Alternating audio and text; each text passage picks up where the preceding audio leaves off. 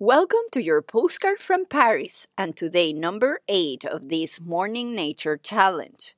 We are starting the second week of this challenge. Congratulations for showing up to your morning practice.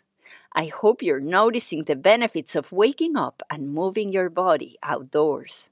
These moments of physical activity are good to keep your body healthy and strong. Of course, it's important to always be aware of how your body feels every day. I share with you today a quote from a book I read a long time ago by author Vanda Scaravelli. Do not look at your body like a stranger, but adopt a friendly approach towards it. Watch it, listen to it, observe its needs, its requests, and even have fun.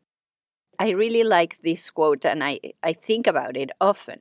So, as part of your morning challenge today, I invite you to take a moment to give yourself a mini foot massage as soon as you wake up. Take a few moments to appreciate your ability to go outside and walk every morning. Are you ready?